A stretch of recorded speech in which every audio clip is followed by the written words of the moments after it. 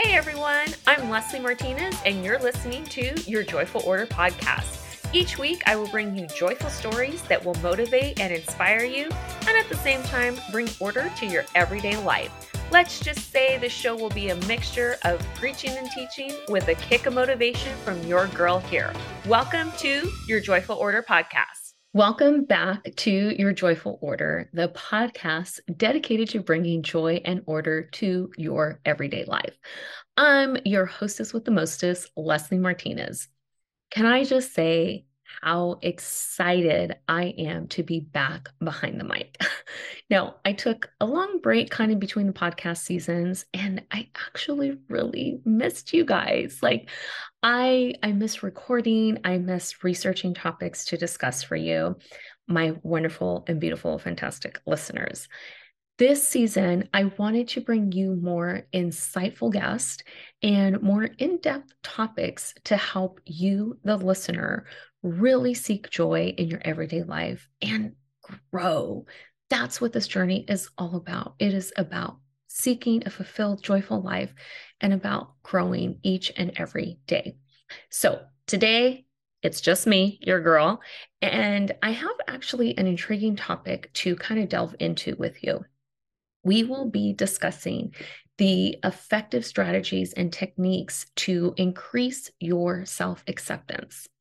But before we dive in, let's kind of take a moment right now to reflect on why self-acceptance is such a vital aspect of our lives. Self-acceptance involves acknowledging and embracing all aspects of ourselves, including our strengths, our weaknesses, and our imperfections. It's about nurturing a positive relationship with ourselves. It's about fostering inner peace and leading a fulfilling and joyful life. So, how can we start building self-acceptance? Well, one key strategy is by practicing self-compassion. Being kind and understanding towards ourselves, especially during challenging times, helps to cultivate a nurturing environment within us. Remember, we're all human, and making mistakes is part of our journey. Self-compassion is a powerful tool for increasing self-acceptance. Another technique that complements self-compassion is reframing our negative self-talk. Now, I'm going to be completely honest with you guys. This is something that I immensely struggled with. Now, the self-compassion, I was able to get on board with that. There would be sometimes I would be really hard on myself about things. I am what you would call a recovering perfectionist. So self-compassion was kind of hard. But now that I'm kind of on the other side of that, I can say, oh, we got that down. The negative self-talk, that's been something that I have struggled with since I can even remember. And it's something that still often comes to me. And I also like to refer to that negative self-talk as the enemy. That is the enemy trying to come into your head and tell you all of those crazy things of what you're not. And I just want to remind you that it's very crucial to challenge and replace self-critical thoughts with more positive and supportive ones. But some of that, or some of the ways that you can do that, is by recognizing your achievements and your strengths rather than focusing solely on your perceived flaws. And that can make a very huge difference.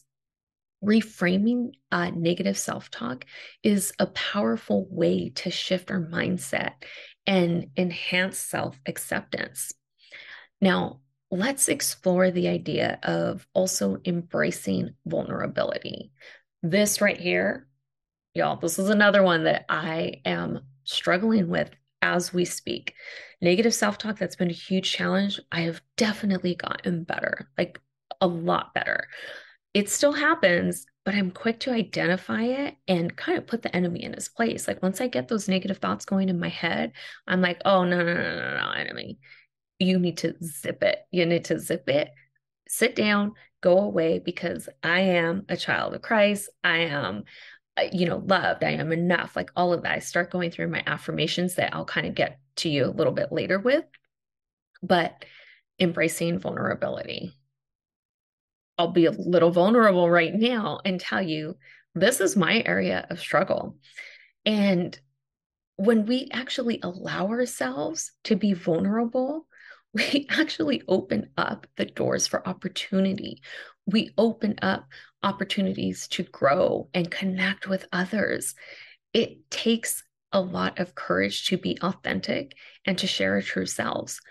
And the rewards are immense with this. Vulnerability is a beautiful aspect of being human, but it also requires a lot of trust in others. And I think that's been my challenge is, I have no problem being vulnerable with my immediate family, my mom, my sister, my husband, my kids. That inner circle of mine has heard everything. I mean, they've seen me in my most vulnerable moments. But to be vulnerable outside of my home, basically, that's where I struggle. But I also know that there are huge opportunities for growth in doing that. And I'm a work in progress, just like all of you. As I bring these topics to share with you, I bring them because most of the time they're areas that I'm working on myself, challenges that I have overcome, or things that I am in the midst of right now. And self-acceptance, it's been something that I have been working through. But a lot of these areas that I'm sharing with you, I'm still a work in progress, just like you. Again, vulnerability, it's just that part of being human. But in addition to that, learning to cultivate self-awareness is crucial for self-acceptance. Just like I shared with you right now, how I know I need to grow in my area of being vulnerable. That's being self-aware that that's an area that I need to work on. Now, taking time to reflect on your emotions, your thoughts, and your behaviors helps us gain insight into our true authentic selves. This self-reflection allows us to identify patterns. It allows us to understand triggers and make conscious choices that align with our values and our desires. So this is where journaling, y'all, I can talk to you about journaling until I am literally blue in the face. But journaling, this is where journaling comes in, is being self-aware by journaling your emotions, your prayers, your thoughts, your behaviors, even your triggers. When you know what your triggers are, it gives us such insightful reflection. And we can actually look back and say, oh, wow, remember when that happened, how I felt that day? And maybe we can avoid certain triggers or patterns and grow from those challenges rather than just go through them. I myself, I love looking back at my journals and seeing the growth. And it's really encouraging, I can go back and see some of my prayers and read them and be like, wow, God answered those prayers for me. But it all takes being self-aware. And self-awareness is definitely the foundation of personal growth and self-acceptance. Now, let's talk a little bit on the importance of also setting realistic expectations, because this is something that is huge on learning to, have that self-acceptance with yourself. Often we tend to set impossibly high standards for ourselves, like and that will lead us to self-judgment, that leads us to being guilty, and it leads us to disappointment, and we just spiral down from there. And instead of focusing on these huge, like, audacious goals and outcomes, we need to focus more on setting achievable goals and celebrating the small wins. This is something, again, that I had to learn myself. And I realized how beneficial this is for, for me, and then just for everyone else. And this is where those SMART goals come into play. I've talked about SMART goals before. If you don't know about SMART goals, it's an acronym that stands for, like, writing your goals in a certain way. And it's specific, measurable, attainable, realistic, and timely. Now, when you set realistic expectations in the SMART goal formula, so to say, you're more than likely going to achieve these goals because you're being very specific on the goal that you want to achieve. You are writing it out to where it's measurable. You're writing it where it is actually attainable and realistic. And then you're giving yourself a timeline for all of this. Now, having, a dream of like, hey, I want to be a billionaire, by the end of 2023. That's not really attainable, maybe, unless you win the lotto or something, you win like Powerball or something insane like that. And the reality of that actually happening, like that's where it's like, okay, let's simmer down here. Now, what is the first step to becoming a billionaire? Maybe it's just like, getting to $100,000, earning this amount of money. Maybe it's investing in a business or something like that. That's where you have to break those big, audacious goals down into these SMART goal, like little formulas, so that the goals will be attainable. And when you set realistic expectations, you have a better self-acceptance of yourself. You have to celebrate your progress, no matter how small or how essential it is. But moreover, in regards to, in supporting that also, you need to also learn to surround yourself with a supportive community. This is going to help you to, kind of do all of those things. But like when you're setting unrealistic expectations and you have that community that is supportive and, you have allowed people into your life to speak into your life, they can be like, whoa, simmer down here, becoming a billionaire within the next 6 months. Reality check, girlfriend. That's not going to happen. But let's see how we can get you one step closer. Now, a supportive community isn't going to diminish or, kind of mock your dreams or your goals. They're going to support you, but also bring you down to reality and be like, hey, you winning the Powerball, like, let's get real here. I want to crush your dream, but what's another way that you can become a billionaire? And that, surrounding yourself with that supportive community can actually have profound impact on our self-acceptance journey. Connecting with like-minded individuals who embrace and encourage us is, for mutual growth and understanding also. And you have to know that this community that you are listening to right now, the people who are on the other side of this microphone, those of you that have, you're listening to me in your car, you got your earbuds in, you're sitting at work, or you're, taking a shower, doing your makeup, your, whatever it is that you're doing where you get this podcast in. Those of you that are out there, that's what I want this community to be. I want it to be a supportive community where everyone comes together and be like, yes, I am part of this community that is all about spreading joy, but also bringing order to people in their everyday life. I'll be that cheerleader or coach to support you and give you guidance along the way through this platform right here, my podcast. But a supportive community can provide validation, perspective, and a sense of belonging, which is so imperative to your self-acceptance. Now, as we wrap up our discussion, I just want to offer you some actionable steps that you can take right away to increase your self-acceptance. So here are a few takeaways for you. And the first one that I want to touch upon is number one, is practicing self-compassion and replacing that negative self-talk with positive affirmations.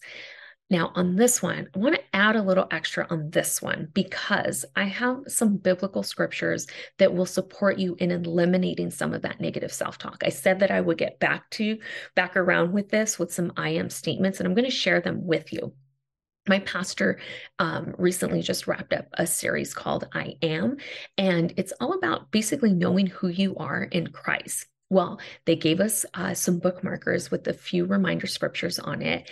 And I actually have this bookmark here right above my desk where I can read these daily and I can be reminded who I am in Christ. So I wanted to share these I am statements with you to remind you that when that negative self-talk starts, negative self-talk, AKA the enemy, starts creeping into your head, it right here. These are the statements that you need to bring. This is what you need to fight fire with.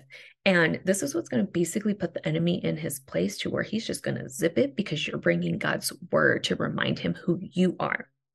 I am loved. This comes from 2 Corinthians 6:18. I am a child of God. This is found in 1 John 3:1. I am worth more. This is in Ephesians 1:18. I am enough. This is in Psalms 46:10. I am free. This is in Zechariah 4:6. And I am heard. This is in Jeremiah 33:3. These are all great scriptures that I hope you were able to write down. If you need to go back and replay these so you can get those scriptures down, do it. But I definitely want you to practice replacing that negative self-talk with these affirmations right here, reminding yourself and the enemy whose you are, and that is being a child of God. Now, let's go to number 2, which is another great way to increase your self-acceptance, and that is by embracing vulnerability and allowing yourself to be authentic. Number 3 is to cultivate self-awareness through reflection and introspection also. And then number 4, set realistic expectations and celebrate your progress. That's where those SMART goals come into play. Refer back to those SMART goals, write them down. And lastly, number 5 is surround yourself with a positive community that encourages your growth. Now, remember, self-acceptance is a lifelong journey, but by implementing these strategies, you can actually foster a deep sense of knowing who you are and whose you are by putting some of these practices to work. Now, this was your little pep talk for the week. I hope that this is something that will, kind of get you in gear, so to say, so that you can just really start to eliminate some of that negative self-talk and doubt that you have. Because oftentimes when we don't accept who we are, it limits our capabilities of doing what God called us to do. So I really hope that you can take some of these actionable items into place here, put them to use, and begin to really accept who you are, flaws and all. Remember, we are not perfect. God didn't make us to be perfect. The only person that is perfect isn't even here on earth anymore. He's up in heaven. The one perfect person that walked the earth, Jesus Christ, he's no longer here. So there's no need for us to have to constantly fight that need to be perfect. We need to accept who we are, but continue to grow and get better at who we are as well. Thank you for listening to another episode of Your Joyful Order podcast. If this episode brought you some joy, wisdom, or encouragement, would you do me a huge favor and share it with someone you care about? Until next time, go chase joy.